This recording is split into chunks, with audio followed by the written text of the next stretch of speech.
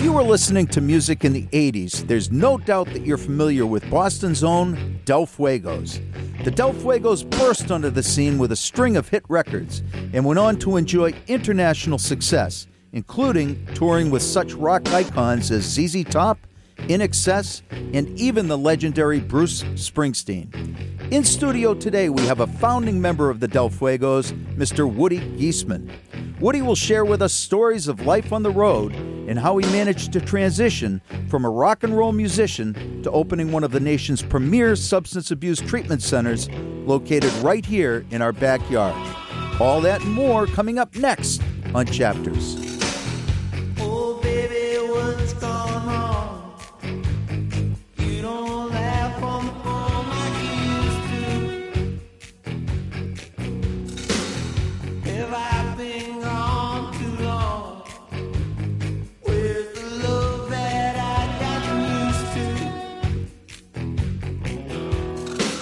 All the good times we have, our dreams might take a while. So baby, don't you run, don't run wild. Welcome, everybody, to another edition of Chapters. My name is Jim Derick, and I'm here with my co-host, Sarah Mabardi.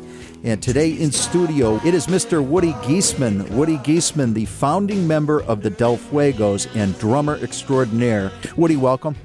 Hey, thanks, guys. It's good Thank you. Good to meet you. Thanks for being here. The Del Fuegos, for anybody that haven't listened to them, very, very cool band. They were hot in the 80s. Woody, how did you get started in the music business, and how did you find the Del Fuegos? Or how did they find you? Yeah, so, interesting. I ran into this woman, Lily Dennison, who was their official manager. She was actually the waitress at the Rathskeller in Kenmore Square. So it was a very formal process, I see. Exactly. Yeah. So she walked up to my bar stool and she said, "You're that musician guy?" And I'm like, "Yeah." And she said, "So the Del Fuegos are the band, my band," she kept calling them my band, needs a drummer." And so that night we were like out the door, and at midnight we were playing a birthday party for, I don't know if it was Jim Sullivan, but some writer here in Boston, Globe writer. The next thing I know, we're rehearsing and doing shows, and I think a month of 31 days, we did like 28 gigs. We were playing so much. Clubs. These are all clubs. Clubs, loft parties, your backyard, wherever. And there was this rumor that the record companies in Los Angeles were seriously looking at Boston for the next signing of a band, and we happened to be the first in line. So, obviously Boston had the Jay Giles Band and Aerosmith and a number of Boston, the Cars, Boston. Yeah. Boston has an amazing music scene. Yeah, it does. Yeah, it does. So you're here. You are playing clubs, and this is such a cool story. I'm going to let you tell it, because you go from playing the Rathskeller, which I've been to, holds what, 300 maybe? I don't remember, but yeah. I'm sure they were. I could tell you that. How many were they supposed to hold versus so how many a few they did hundred hold? people tops, yeah. Okay, yeah. so a few hundred people. It's a niche venue. Yeah, you guys get a phone call. It had an odor about it. Yeah. That's what I remember.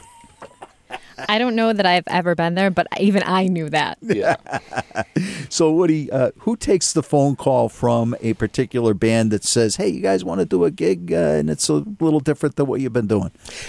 Well, it's interesting. Let's back it up just a few months, because we went to Los Angeles. We signed with Slash and Warner Brothers Records, and we were paired up with Mitchell Froome, a amazing producer, musician, arranger, and we were going to be actually his first band that he had produced. Oh. And he's since gone on to produce Paul McCartney. Oh my goodness! Elvis Costello, Peter Gabriel, Los Lobos, and everyone. So we recorded this album. It took us a few months, pre-production and recording, and then we got it in the can, and the album's called The Longest Day. And Rolling Stone magazine gave us 3.5 out of 4 stars. Wow. Impressive. And right so out of the gate. We were like, that's cool, man. Someone actually likes us. Right? Yeah. Which was cool. That alone was cool. We had no understanding of how far-reaching Rolling Stone magazine was. But we scheduled a record release party at the Rathskeller in Kenmore Square. And where else would you do it? Yeah. Right, Yeah. exactly, Yeah. right. Where were you born? Sure. Right there at Kenmore Square. Sure. So we came back and we had a Friday night record release party. We were all excited, and all of our friends and fans were going to be there, packed in this smelly space. And the phone rings, and Billy Gibbons from ZZ Top called and said, "Hey, what are you guys doing?" And we're like, "Wow, man! Well, we're doing a record release party in Boston, And he goes, "Well, why don't you come on down and play a little gig with us tomorrow night at Nassau Coliseum?"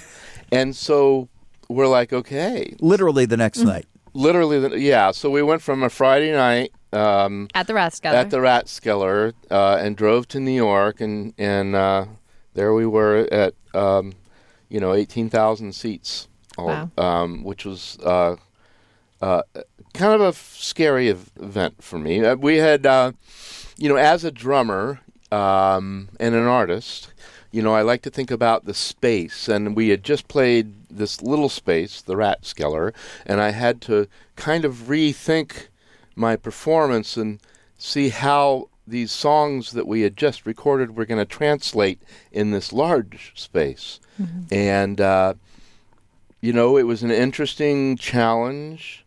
We did it. We went on stage. We did it. I'm not going to say how well we did it, but we did it. And Billy said, "Hey, man, that was cool. Why don't you come to the Spectrum tomorrow night? We're going to do a couple of nights at this little place in Philadelphia." And we're like, okay. So now we're doing... we're going to Philadelphia, so I'm up all night rethinking, how do these songs translate? And I really felt like we did so much better, and we learned, lessons learned, You mean the second night you did so much better? Correct. Yeah. Okay, so that's interesting because, Sarah, I would not be thinking about things like what he was thinking, and this is why he's who he is, and I'm who I am. I'm an air guitarist.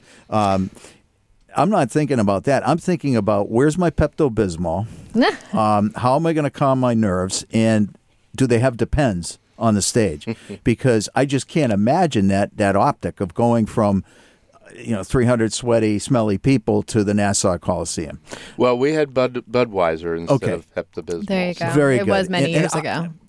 Woody, not to date you, how old were you then? Oh, geez. Well, to date you. The heck with it. To date me, yeah. So I think I was the oldest member of the band. Yep.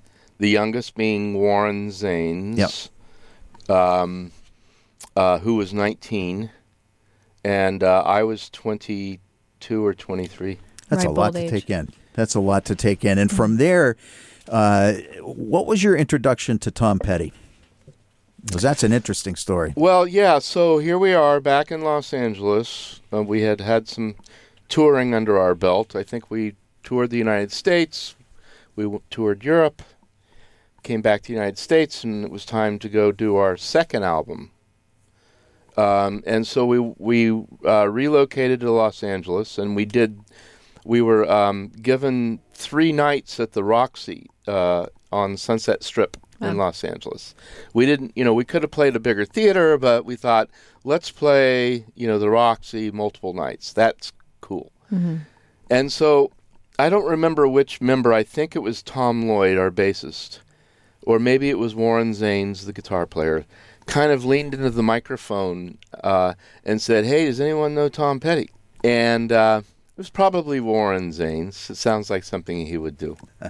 And so, that night we back from the Roxy down to our hotel room at the Hyatt or the Riot House on Sunset Strip. and the phone rang about 3 o'clock in the morning, and it was Tom saying, "Hey, man, you guys want to come on over?" And so we're like, "Okay."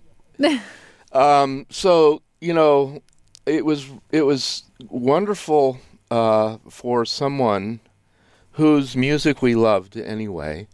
And in fact, Warren Zanes started his day with a Tom Petty song every day. No kidding. Yeah, every day. The Damn the Torpedoes album would go on. And so it was wonderful to have this, to have someone extend their hand and say hello and make us feel like someone liked us, first off. But also, he's such a Southern gentleman, Interesting. So we went over to his house and we hung out, and next thing I know, he's like, has this idea of, hey, we should go on the road. And so we went out and we toured the United States. I don't remember if we did Europe as well. But I think it was 100 shows in these outdoor, theaters like Great Woods at the time. I think we did 2 nights at Great Woods. Mm-hmm. What is that called now? It was Great Woods. I keep forgetting. It was Tweeter, and now it's something. It's Xfinity Center. I liked it as Great Woods. I like So places like Great Woods. But so you came home there. You must have had a heck of a following in Boston, coming out to see and open for Tom Petty. Yeah, well, and that was great. But really, I think there was a relationship there, and there was this kind of camaraderie of artists coming together, and it was wonderful because every night, we had an encore song that we picked, the Clash, "Should I Stay or Should I Go?" Oh, yeah. And so we would perform, and then Petty would perform, and then we would all come out, and the Georgia Satellites were there. And so, every night someone, Stevie Nicks or, someone would show up, Roger McGuinn, who knows who the hell was going to show up. That's awesome. And we would do this encore together. Oh, man. We're going to keep going with this conversation. I just want to remind people we are speaking with Woody Geissman. Woody is one of the founding members of the Del Fuegos. He's a drummer. And we're talking, my co-host Sarah Mabardi and I are talking to Woody about the early days of the Del Fuegos, and now we're getting on to when they're performing with Tom Petty, and a relationship is forming there that lasts to this day. We're sad that we just lost Tom Petty, and Woody was sharing with us a painting that he's done to memorialize Tom, which is really something. I hope there's a place where we can find that painting sometime. It's really something. You can Google Woody Geissman paintings, and see my website. All right, and it's woodygeissman.com. Do you have a website? Yeah, I think it is. On my podcast, on our podcast, chaptersradio.com, I will put up a link to Woody's. You can just find me on Facebook. And there you go. There you go. So, Woody, I just mentioned a friendship, but you were alluding to that a relationship was developing with Tom and the band in general. Yeah, I mean, it was wonderful because working with such an amazing songwriter, and again, very much a Southern kind of gentleman. We went in to do our third album, and we said, Tom, you want to come on in and join us? So we actually had a wonderful studio experience with Tom as well. And I do want to add and maybe put a plug in for Warren Zanes, who wrote Tom's biography, the last few years of his life. It was released last year. It was on the bestseller list. Wonderful book called Petty. And Warren spent, every waking moment of his life for the last few years having coffee, lunch, and dinner with Tom, writing this his biography. And all of that stemmed from him doing a shout out on stage at the Roxy X number of years ago in a wishful hope that maybe Tom Petty would hear about it. Probably, but I also want to say Warren is an amazing writer as well. He's very talented. In fact, I hate him. He's such a great writer. He makes it seem so easy. Yeah. But there's a couple of moments in the book where there were experiences that I'm in the book, and I have to tell you, that's not the way I remember it. So he's taking a little bit of poetic license, but age allows us to do that. It's like fine wine. All I'm saying is that's not the way I remember. I understand. So you go on to 100 dates with Tom, and did you keep up your relationship with Tom over the years? What are you personally? Well, not to the extent that Warren did. We went on to tour with NXS. We went on to tour. We performed with James Brown, and one night we were doing a tour down. I think we were in South Carolina. We had a really nice sold out show, and we had been kind of. Our tour had been crisscrossing the nation with Bruce Springsteen and the E Street Band. Here we go. And then, the promoter or the club, someone came into our dressing room and said, "Hey, there's a guy at the back door. He says it's Bruce Springsteen. He wants to come in." And we're like, "Will you let him in, please?" And so he and Nils Lofgren walk through the door and say, "Hey, man, you guys want to play some music together?" We're like, "Absolutely, man." So we went out and we opened up our show and said, "Hey, we want to invite a friend of ours to join us." And he and Nils Lofgren both came out on stage. Do you remember what you played? I remember Bruce turning around to me and saying, "Hey, man, just watch my shoulder." And he kind of set the tempo for "Stand By Me." Okay. Oh, no kidding. Followed by "Hang On, Sloopy." Really? Well, we were kids, and he knew it. Yeah.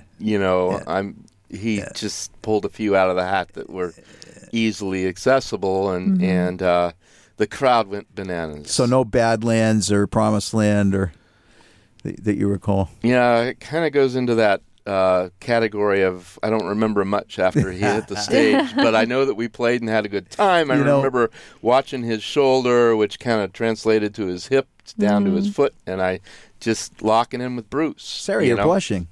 Are you a big Springsteen fan? I am a big Springsteen fan. Yeah, I can see you blushing a little bit. Yeah. Can I tell you have to be humbled in the face of that musical talent. Yes, you do. Yes, it goes you do. a little bit beyond Stand By Me and Hey Sloopy. Yeah. So, Woody, you've had these great musical experiences in life, and the Del Fuegos, you've done some shows after you you broke up at the end of the 80s, is that right? The 90s? Early 90s. Yeah. Early 90s. And then you've come back together on a couple of occasions since then, right? We actually did a few years back. We did a 13-city tour. Cool. Really? How was that? Well, I have to say, in the band's defense, we were better than ever. Is that right? The music was absolutely amazing. Okay. So for 2 hours a night, it was amazing. Right? Now, how far had... But then you have 22 hours to deal with, so... How far had you spanned from when you stopped performing and traveling as much to that tour, that abbreviated tour? You mean with this band in particular? Yeah, what was the time space between I've done many other projects between, it had been better part of a decade, wow. Since and to we come had back played together is phenomenal. Yeah. But they're all wonderful musicians, and everyone did their homework. We showed up and rehearsed for a couple of days, and it was off we go. That's cool. That's really cool. Interestingly, Woody, do your children? I know you have a 17-year-old and a 29-year-old. Correct. Do they know of your experience? Are they appreciative of the music that you've put out?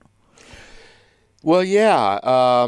Especially my older son, because he was kind of caught up in this world, this hurricane. He was on the road with me from time to time. Mm-hmm. My wife and son would come out and join me, his name is Madison, and he's actually named after his initials are MSG, which is actually where I was performing when he came along. When he came along, first in the world, okay. Madison Square Garden, staying at the Madison Hotel. Got it. Madison. So it was not hard to name him. Very interesting, Madison. If you're listening, I hope that's not the first time you heard that. No, not at all. Not at all. So Woody's story gets even more interesting, if that's even possible.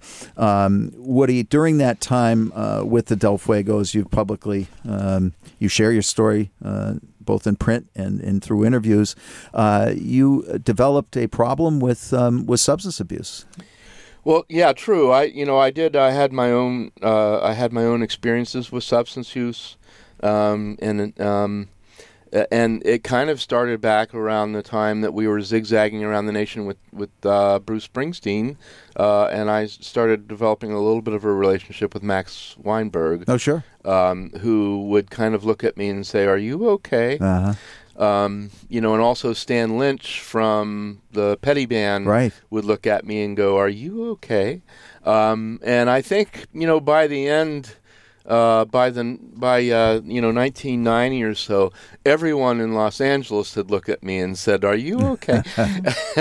And I was the last person to kind of get the memo that there was something going on here, and I needed to step up and really take a hard look at. I was playing music, but not for the sake of playing music, but it was just kind of a pathetic existence, if I were to be honest with you. Were you surrounded, and I don't want to throw anybody in particular under the bus or his names out there, but were you surrounded by that culture, and was it very easy to get immersed in the 80s? Well, yeah, it was sad. I mean, the record companies didn't discourage it. They wanted you out there selling records. Why don't you guys go to Europe? You'll sell more records. Come back, go to the East Coast and tour to the West Coast. You'll sell more records, and sometimes substance use fueled me in an unhealthy way. But sometimes it saved my life and helped me get through the pain and the awful experiences of trying to get through a tour. So I'm not going to just totally discredit that substance use was always this terrible thing for me, but in the end, it's the one thing that turned on me, and as a part of my story, it's the one thing I had to say that I thought was helping me, which is actually tearing me down. Yeah. Does that make sense? It makes total sense. And I'm assuming in the industry, like you said, they wanted you out there touring, making money, becoming famous, and whatever you needed to do to make that happen for you in the studio. Yeah, and Anthony from the Chili Peppers, they were label mates of ours, and I lived in their neighborhood. Flea and Chad and Anthony, we all lived over in Hancock Park in L.A.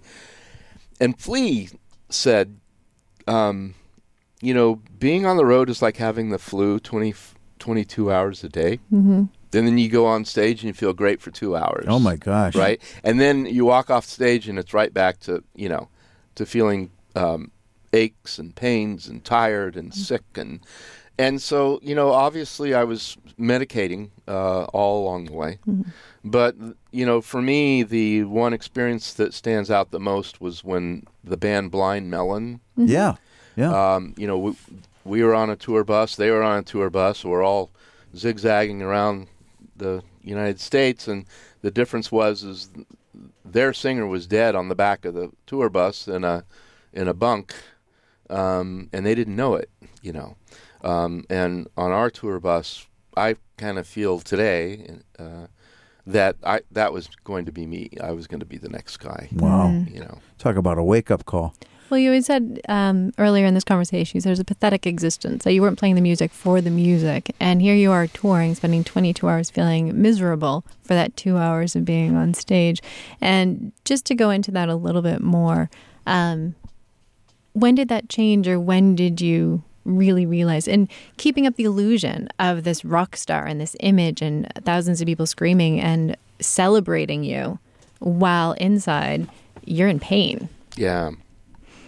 Well, if I were completely honest with you, it was around 1987. I had a huge wake-up call.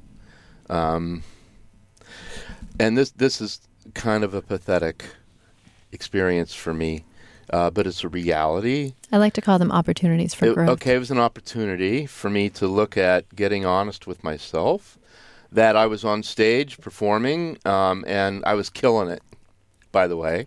You know, we were so well rehearsed, and the band sounded so great, and everything was really, I'm on the stage of Madison Square Garden. How bad is that? It's like the coolest stage in the world, sure, on the planet.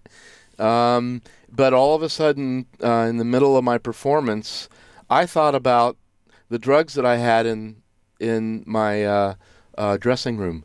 And I started to think, oh, my God, someone's back there, and they're going to find them. And so we have to hurry up and get off stage so I can get back there. And so I was completely robbed of the experience of performing at Madison Square Garden, and I had to get honest with myself, and because I was preoccupied with my addiction. The obsession of the mind. I don't know who said that first, but there it is. Yeah, the obsession of the mind. Yeah. Boy, and so that's your defining moment, Woody. I want to remind people we're talking with Mr. Woody Geissman. I'm a Mr. now. Yeah, Mr. We've gone to Mr. And he is a founding member of the Del Fuegos, a fantastic band back from the 80s, Boston-based band. My co-host Sarah Mabardi and I are talking with Woody about his life experience with the band and on and beyond the band, and how that's informed him. So, Woody, you have this wake-up call where you have this obsession, this mental obsession. You're in the middle of a set at Madison Square Garden, which really should have been the set of your life, the memory of your life, and your memory reel gets interrupted by this obsession with the drugs that are back in your dressing room, and you call that a wake-up moment. So what did you do next? You come off stage and I continued to use for several years. Okay. If I'm completely honest with you.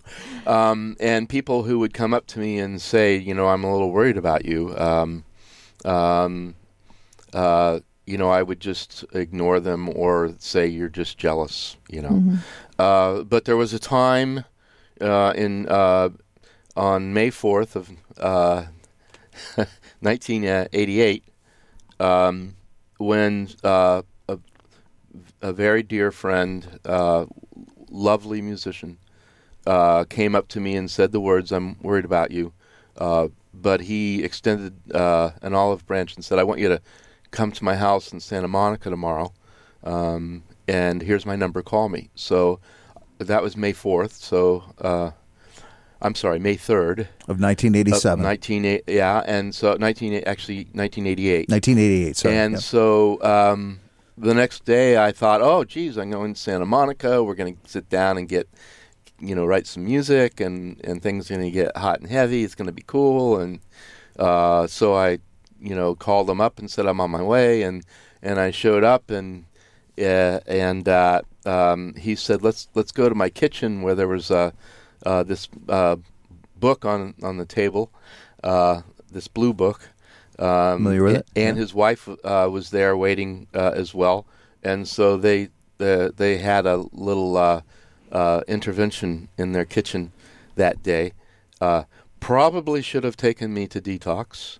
Would have been this, if it were Sure. me, I would have taken that person to a detox. But instead of that, we went out to a recovery meeting that night, and I had my first exposure to the fellowship of AA. And I thought, all of these people are absolutely crazy. Why are they happy? First off, stop there. Why are these people so happy? What is wrong with them? So that was May 1988, and so by April of 1990, April 12th specifically, I looked in the mirror and said, you know what, it's time. Mm-hmm. I've got to either be in or out. And so I asked myself if I was willing to go to any length here, and did. And I've been good since then. Fantastic. How's that? What a story. You know what really speaks to me that is that you said on May 5th or May 4th when you were actually there and they should have taken you to a detox facility. Yeah. I strongly believe everything happens as it should. Well, but that was the beginning of my journey and exposure to the writings of Bill W. and Dr. Bob and even psychoanalyst Carl Jung. And at one point they said that some people benefit from 12-step recovery, but some people require professional help. And so that was a real turning point for me. I packed up my bags and left Los Angeles and went to came back to Boston, and not immediately, but I got back into school and wanted to become that professional. Mm-hmm. Right? Mm-hmm. Knowing that some people and seeing some people trying to get well, but they would come into like the rooms of recovery and then they would drop out and disappear. Mm-hmm. And I'm like, oh, geez, I just talked to them yesterday. What happened? And now we're talking about going to their funeral next week. Yeah. So how can I be of service here? And, someone said to me, if you're going to keep what you have to learn how to give it away. And so I was at the very beginning of a learning process where I was going to dedicate myself to treating people who needed help. Woody, I've come to understand over time that substance use disorder, addiction, alcoholism impacts not only the addict or alcoholic, but also has a tremendous impact on families and friends of those that are impacted. Is that fair to say? Well, sure, and I think the recovery process over the last 27 years has really helped me address that and be okay with this. But, for me, as an artist, I have to also throw in, not only did it affect my family and my friends, but it affected everyone who bought an album, everyone who came to bought a ticket and came to a show. And how did I let them, how did my addiction affect them, and how did I let them down? I was very sad that, that addiction had somewhat hijacked my life and my creativity, that I thought that I was a better artist, I had better ideas, that I had more ideas, that I was working harder, and that I was a better musician and a better lover, whatever. Mm-hmm. In the end, I had to get honest with myself and make an amends to myself first off. Wow, that's powerful. That's really, really powerful. You sent here you are feeling a real regret and a real responsibility to your fans that you let them down. I remember looking back at album covers and trying to think about what some of these tortured artists must be thinking, and it was like a badge of honor, right? Mm-hmm. Steve Tyler on the cover of Get Your Wings. Wow, here's a guy. I went to see him at the music hall, right, Woody? Yeah. Back in the day, before it was the Wang Center. And I go out there to see him, and he played a 45-minute set and fell off the stage. And my friends and I are 18 years old, and we thought that was the greatest thing ever because we just witnessed the guy crash and burn, right? Yeah. Mm-hmm. And we still idolized him because he's still able to hold it together. It's the illusion. But here's Woody saying, gee, it's just not the way it works. Mm-hmm. Creatively, I let folks down. I let myself down. And it's time to move on. So in 93, you actually change your life and go from musician in recovery to a professional counselor. Yeah, I went back to school. I was still doing some music. I was writing for TV and film. I had my own little studio here in Boston, and I was doing some soundtrack work. I did a project for the Boston Center for the Arts. I was the music director for a performance there. It was loads of fun.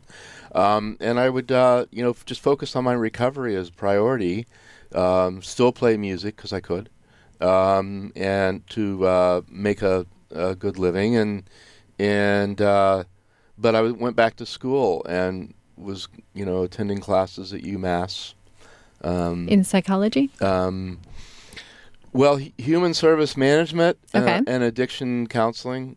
Yeah. So you were very targeted in what you were focusing on. It was I about don't know. addiction. I don't know what I was doing. I was trying to do something, and I just Your you know, intention I- was in the right place, and this was going to take you where it was going to take you. How about right. that? Well, I had learned this little thing about doing the next right thing, and whatever that was, just do it and stay out of the results. So I did that. Yeah. Just go. Yeah. As long as it's the right thing, and you know it's the right thing. So, Woody, where did you start out? At a state-run program Yeah. called Hope House, which was basically a 6-month, 12-step recovery halfway house Yeah. for substance use disorder, primarily alcohol and some opioids. you Sure. know. That was early. That's 25 years ago. Then I went to work at the hospital, Cambridge City Hospital, where I was exposed to substance use and a higher level of a continuum of services. And then I was kind of pulled over to the Department of Mental Health, where I had the opportunity to look at mental health and how substance use was playing out itself a role in someone's mental health. So exactly what you said. First, it was addiction and the comorbidity around addiction. Then it was mental health and the interactions of substance use in mental health. And so that was all the information I was kind of storing in my mind. Because addiction didn't talk to mental health at that time. And I wanted a program where if someone said, I think I'm an alcoholic, I said, well, we can talk about that. And they said, if I think I'm depressed, I would say, let's get the doctor in here and we'll talk about it. I want to remind everybody we are speaking with Woody Geissman. Woody is the founding member and drummer from the Del Fuegos band, and we are now talking about his story as he moves into the addiction treatment field, substance use disorder treatment field. So let's kind of fast forward a little bit, Woody. You have a psychiatrist that you're working with. So, Dr. Ann Alonso. Now, how did you meet, first of all? So How did you she's meet? the head of the advancement of psychotherapy at Mass General Hospital. And she had heard about the work that I was doing because I was on a recording session and the phone rang and I turned to the band and said, we got to stop right now. I just need 5 minutes. Take 5. And the singer in the band said, we're recording a song. And I'm like, I got someone who needs my help. Give me 5 minutes. And they were furious. But when they found out that this person was on the other end of the line, and it only took a few minutes for me to say, I will help you get into a detox. You have to let me go record this song. Keep drinking and I'll be there. That person did go to detox that day. But so Ann Alonso heard about the work that I was doing and Dr. Ann Alonso is a psychologist, not a psychiatrist, but but a very scary lady. And when she says this is what you're going to do, you listen to her. I was afraid to challenge her. My only response was yes, ma'am. So she wrote a check. She said, you're going to turn on the lights, you're going to open the doors, you're going to turn on the phone with no expectation. Let's just see what happens. And that's where Right Turn comes in? And that's where Right Turn comes in. You speak so eloquently of addressing those who are affected with addiction. And in addition to your education and before Right Turn, I'm looking at your business card, and there's a lot of letters after that. So what do these letters represent? So when I started off in the treatment field, there was this thing called a CAC, a Certification for Alcohol Counselors. But we wanted it to go further, so we kind of pioneered the CADAC, which is the Alcohol and Drug Abuse Counselor. With the goal of becoming licensed. So years later, we applied for an LADAC, a licensed addiction counselor, and because we wanted insurance companies to recognize this. Now, social workers said, "Well, you don't have enough, psychodynamic therapy experience to be licensed." So we went back to the drawing board and we said, "We will add that." But by the way, you're a social worker, you do have a license, but you don't know enough about addiction to be treating addiction. So let's be honest. So we did get our license And I went through the whole process of grandfathering this in and help establishing this with the insurance company, so insurance companies would recognize addiction treatment as a helpful tool. And really, seriously, it's a no-brainer. For every dollar you spend on treatment for substance use disorder, it's $7 saved. And that's the thing, Woody. This is not a conservative or liberal agenda relative to providing more treatment for people with this illness. And I get this argument all the time from people in my role with the coalition, and it's just such a non-starter. You can be a fiscal conservative and look at this issue and show a return on investment, both from the savings in healthcare costs down the road, as well as the saving to businesses who are no longer being robbed or having petty crime going on in their community for sick people that are trying to maintain their disease. And you can look at it from the other side of the coin, which is everybody deserves quality medical care for an illness that's a chronic illness, which without treatment will result in disability and or death. And that describes a lot of illnesses. So tell us a little bit about after she handed you that check. How is it different? There's other addiction treatments, sober houses, programs. Tell us about Right Turn and how you incorporated your music background and your art background into this. Well, thank you. A really good question. So I had been taking notes all along the way. When I worked at Hope House, there were some experiences that I valued, and there were some experiences that I feared that the client was not being served well.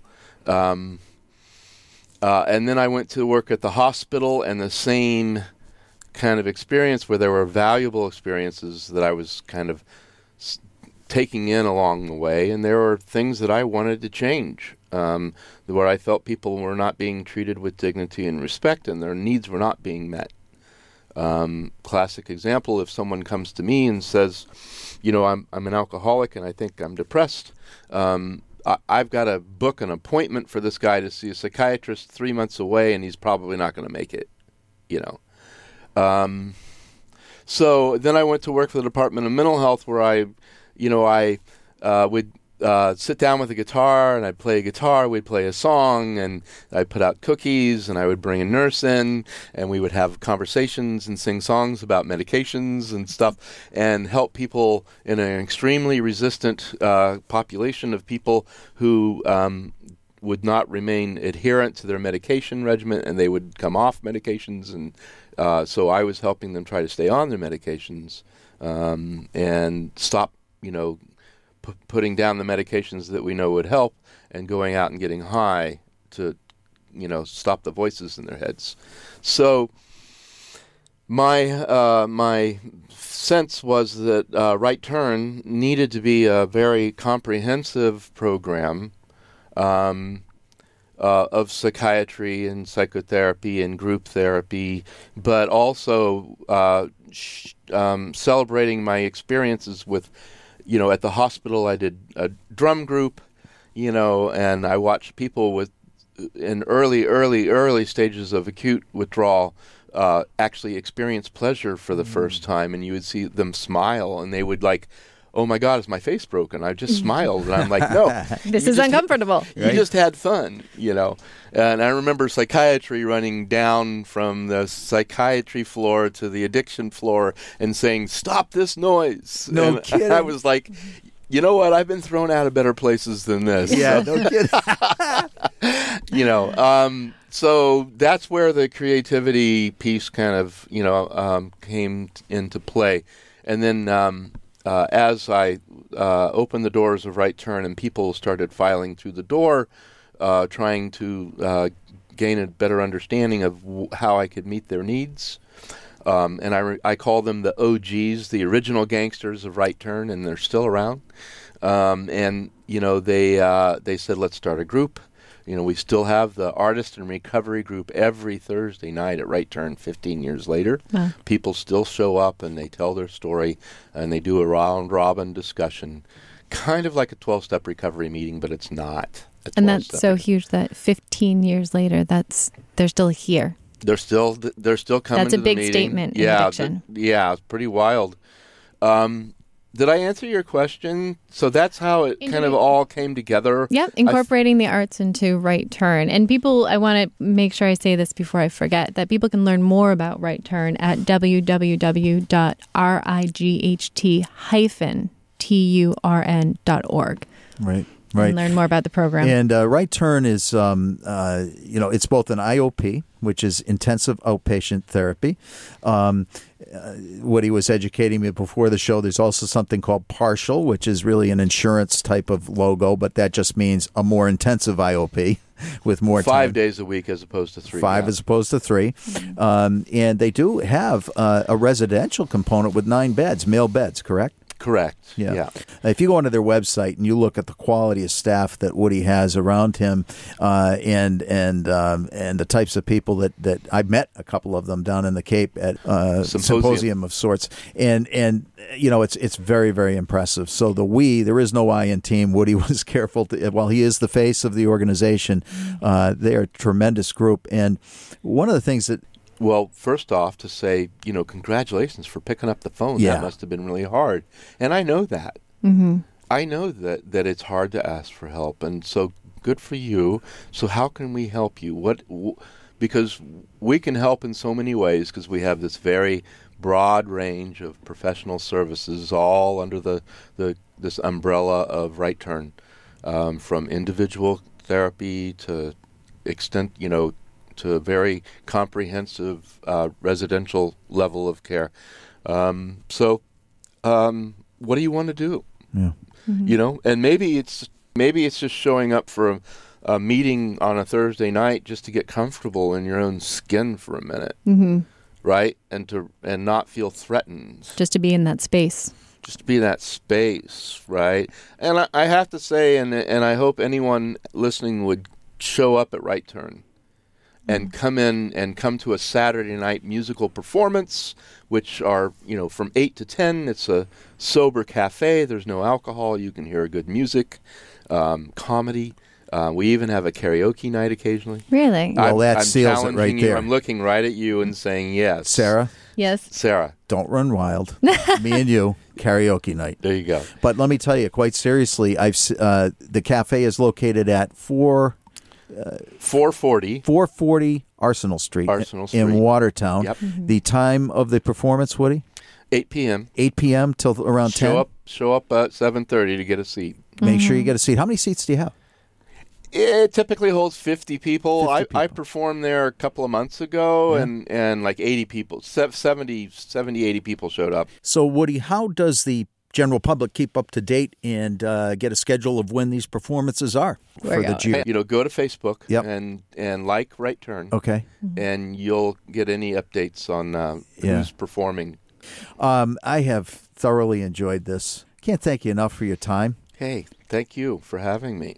Well, folks, I want to remind you to stay in touch with Right Turn. You can follow them on Facebook. You can also look them up on the net at www.right-turn.net. And if you'd like more information, please don't hesitate to give them a call.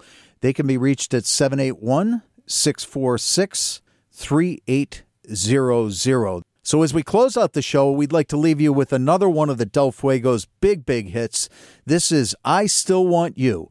So, for my guests, Woody Geissman, and co-host Sarah Mabarty, my name's Jim Derick, saying thanks again for listening to Chapters Radio. Seasons change and lessons get learned. It's been a while, but my heart burns.